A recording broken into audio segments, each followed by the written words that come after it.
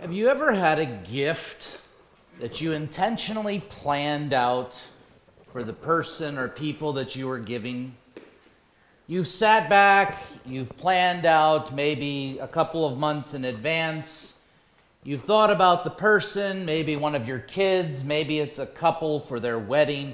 You have thought out for the perfect gift for them, and you cannot wait to give it to them. You sit there, you give them the gift, and you even tell them as they're getting ready to open it, I'm so excited, I can't wait till you see what I've given you. You've been there. One of the most difficult times in my 21 years of being a pastor was serving in my church in Charlotte, North Carolina.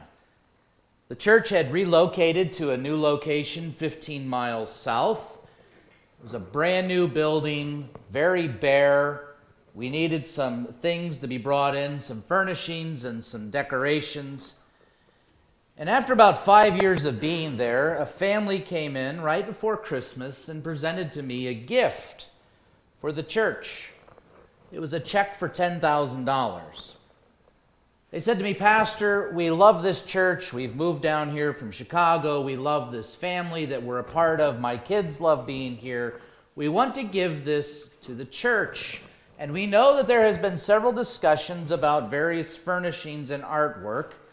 We would like for this money to go primarily to the church's budget and needs, but we would also like to be able to use this money to buy a crucifix over the altar.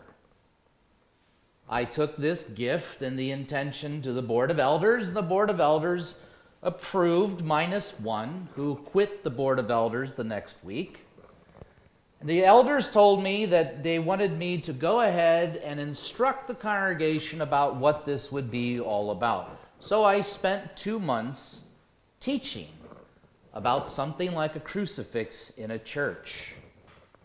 I cannot tell you how enraged people became about this idea, how fractured the church became. This is too much of a Catholic thing, Pastor. We can't have this. The next thing you know, you're going to be having statues all over the church.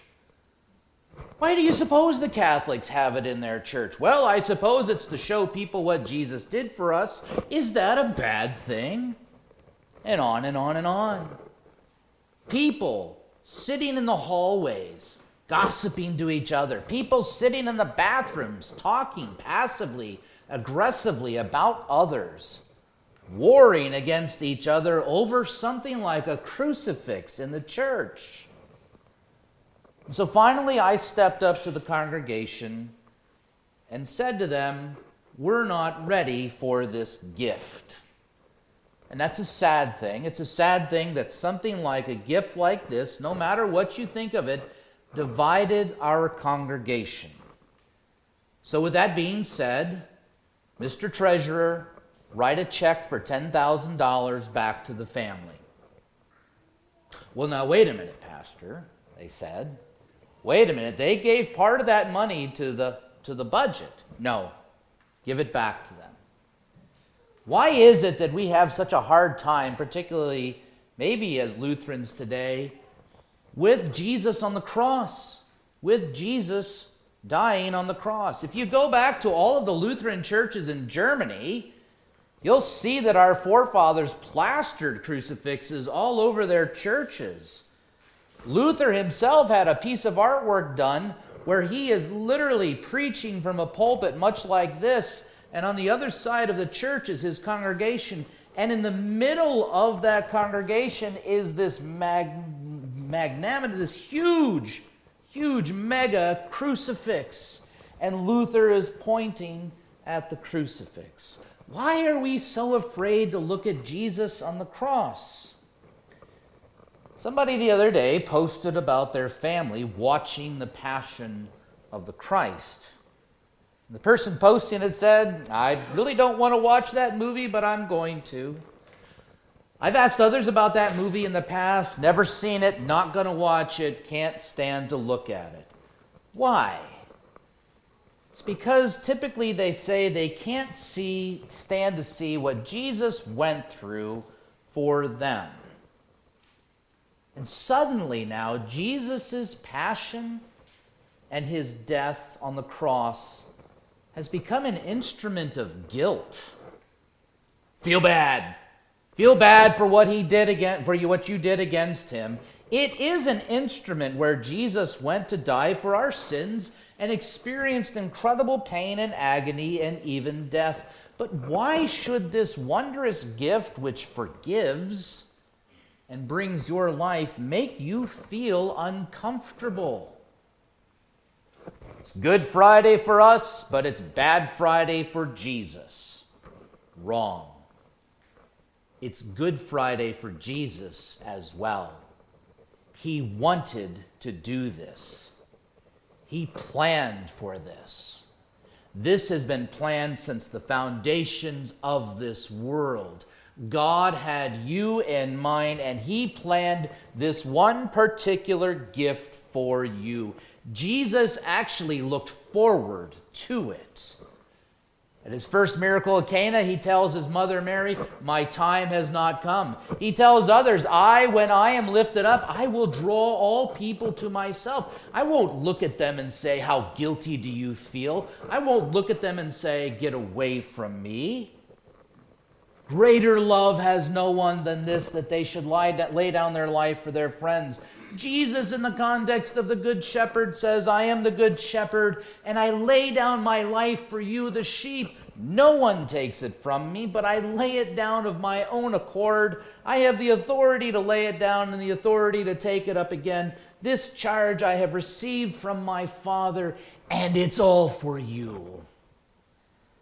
Just like everything else that God gives to us, though, the devil will take it and twist it, whispering that this sacrifice was extremely painful and not good for Jesus. Telling you and me, you should feel guilty when you look at him on that cross. Look at the suffering that Jesus did for you because you're a dirty, rotten sinner.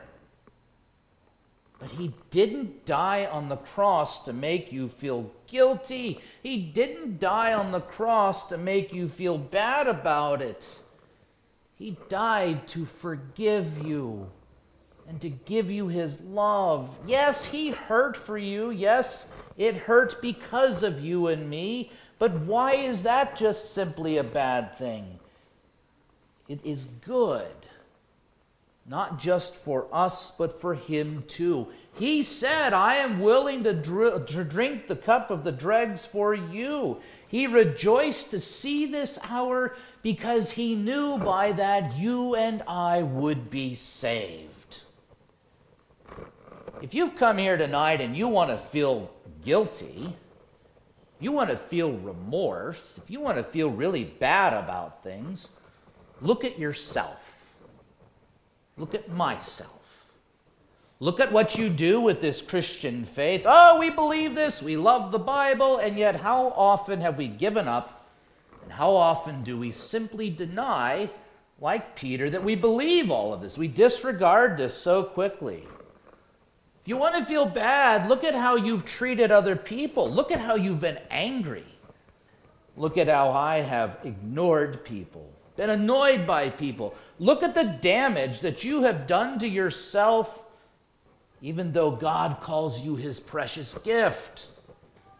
If you want to feel guilty, look at the damage that sin has done to people and to things. Look at the relationships that I have broken and you have as well. Feel bad about that tonight. But when you feel guilty that Jesus suffered and died for you, you're making it all about yourself. And really, it's only guilt in the face of so much love that he pours out for you. And here's the other thing. You don't even get to decide what God gives and does for you. He shows you how valuable you are.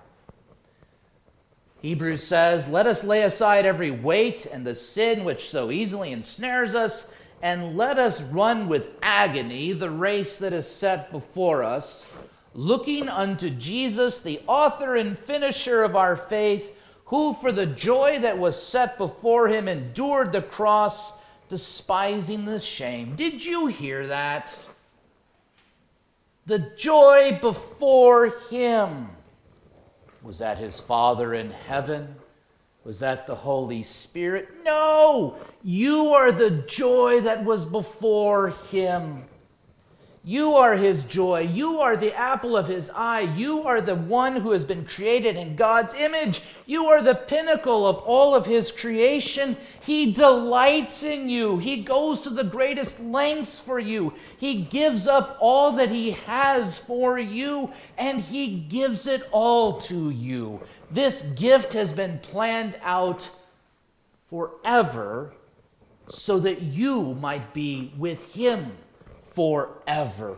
Who would not want to look at this and see great joy?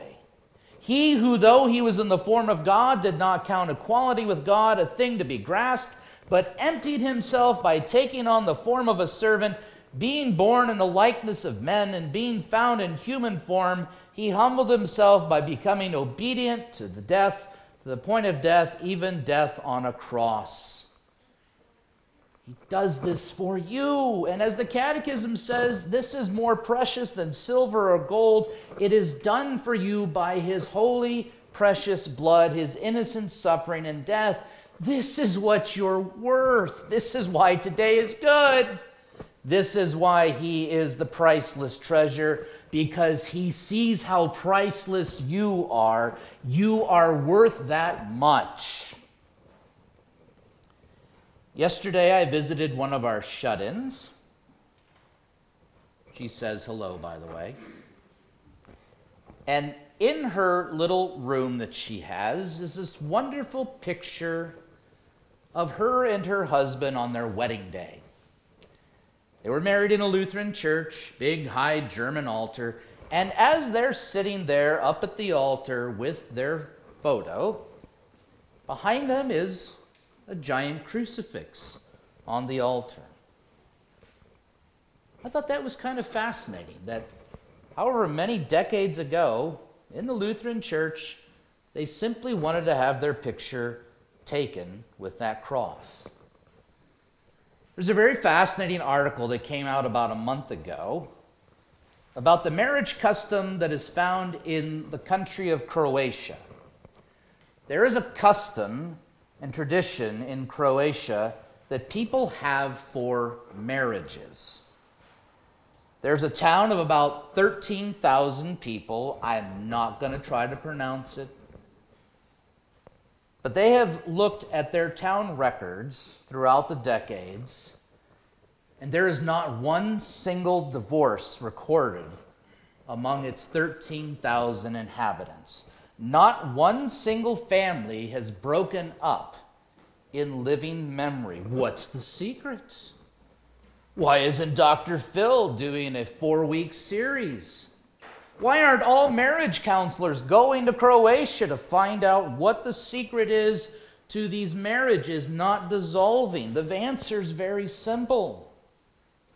In Croatia, as a bride and groom are brought together in the church, and as they're brought up to the altar to be married, they carry a crucifix with one crucifix, each holding it together as they walk up to the altar. And as they hold that crucifix and go through the marriage rite, and as they turn to each other to take their vows, they are holding that crucifix with each other. And at the end of the vows, the pastor or the priest places his hand on their hands on the cross, and he blesses them. He pronounces that they are now husband and wife. But before they kiss each other, they kiss the body of Jesus on the cross. Then they kiss each other, and that crucifix is taken with them to hang in their home. They found their marriage on the death of Jesus, the gift of Jesus, which has provided life, which brings forth divine life. It was love that put him there for you. It hurt. It is graphic. but he said it himself, if this is how you are to be saved, then I will do it. Why? He is the groom. You are his bride. He goes to the greatest lengths to make you pure, clean, and holy. He is the one who lays down his life for you, his bride.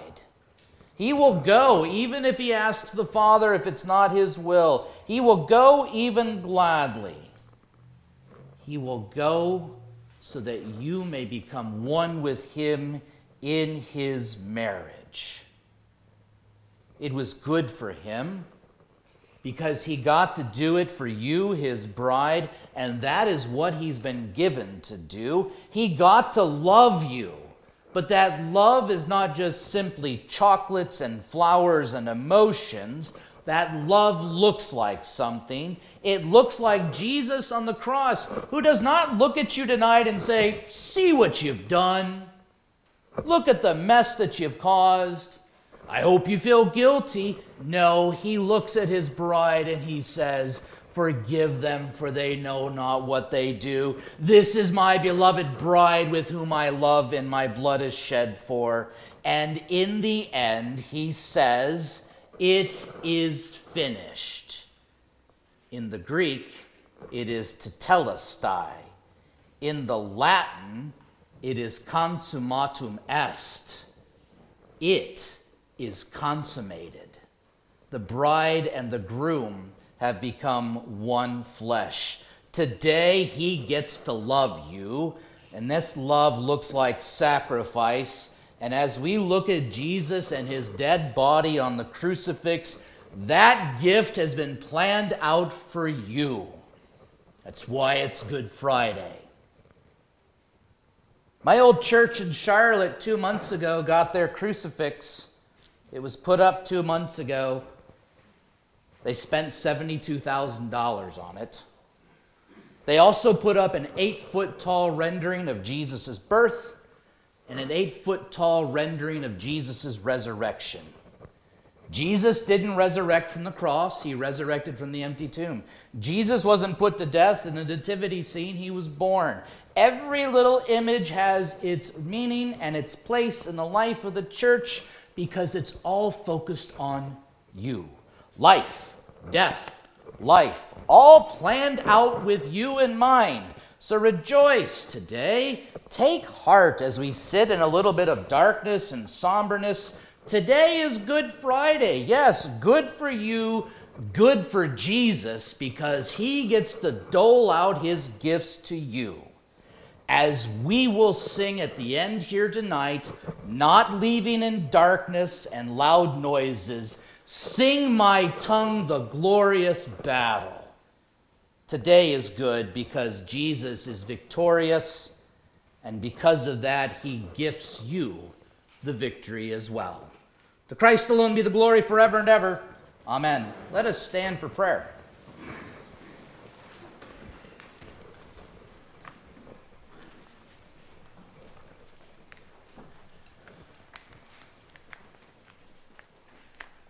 Let us pray for the whole Christian church, that our Lord God would defend her against all the assaults and temptations of the adversary, and keep her perpetually on the true foundation, Jesus Christ. Almighty and everlasting God, since you have revealed your glory to all nations in Jesus Christ and in the word of his truth, keep, we ask you, in safety the works of your mercy, so that your church, spread throughout all the nations, may be defended against the adversary and may serve you in true faith and persevere in the confession of your name. Through Jesus Christ our Lord. Amen.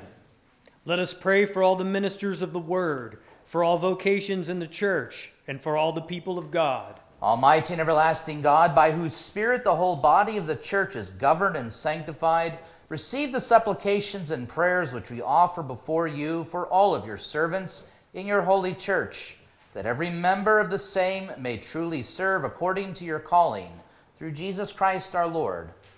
Amen.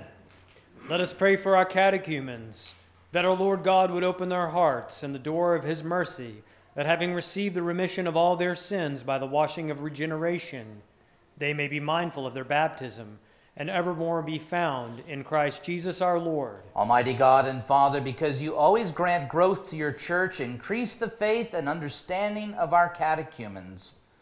For Tyler, Velta, Amy Faith, and Cooper, that rejoicing in their new birth by the water of holy baptism, they would be forever continue in the family of those whom you adopt as your sons and daughters, through Jesus Christ our Lord. Amen. Let us pray for all in authority, that we may lead a quiet and peaceable life in all godliness and honesty. O most merciful Father in heaven, because you hold in your hand all the might of man, and because you have ordained for the punishment of evildoers and for the praise of those who do well all the powers that exist in all the nations of the world, we humbly pray that you graciously regard your servants, especially Joseph, our President, the Congress of the United States, Sarah, our Governor, and all those who make, administer, and judge our laws, that all who receive the sword as your ministers may bear it according to your word, through Jesus Christ our Lord. Amen. Let us pray our Lord God Almighty that he would deliver the world from all error, take away disease, ward off famine, set free those in bondage, and grant health to the sick and a safe journey to all who travel. Almighty and everlasting God, the consolation of the sorrowful and the strength of the weak, may the prayers of those who in any tribulation or distress cry to you graciously come before you, so that in all the necessities they may rejoice in your manifold help and comfort. Through Jesus Christ our Lord. Amen. Let us pray for all who are outside the church, that our Lord God would be pleased to deliver them from their error, call them to faith in the true and living God and his only Son, Jesus Christ our Lord, and gather them into his family, the church. Almighty and everlasting God, because you seek not the death but the life of all, hear our prayers for all who have no right knowledge of you. Free them from their error, and for the glory of your name, bring them into the fellowship of your holy church, through Jesus Christ our Lord. Amen. Let us pray for peace, that we may come to knowledge of God's holy word and walk before him as is fitting for Christians. Almighty and everlasting God, King of glory and Lord of heaven and earth, by whose Spirit all things are governed, by whose providence all things are ordered, the God of peace and the author of all concord, grant us, we implore you, your heavenly peace and concord, that we may serve you in true fear to the praise and glory of your name, through Jesus Christ our Lord. Amen. Let us pray for our enemies, that God would remember them in mercy and graciously grant them such things as are both needful for them and profitable for their salvation. O Almighty and everlasting God, through your only Son, our blessed Lord, you have commanded us to love our enemies, and to do good to those who hate us, and to pray for those who persecute us. We therefore earnestly implore you that by your gracious visitation, all of our enemies may be led to true repentance, and may have the same love, and be of one accord and one mind and heart with us and with your whole Christian church, through Jesus Christ our Lord. Amen.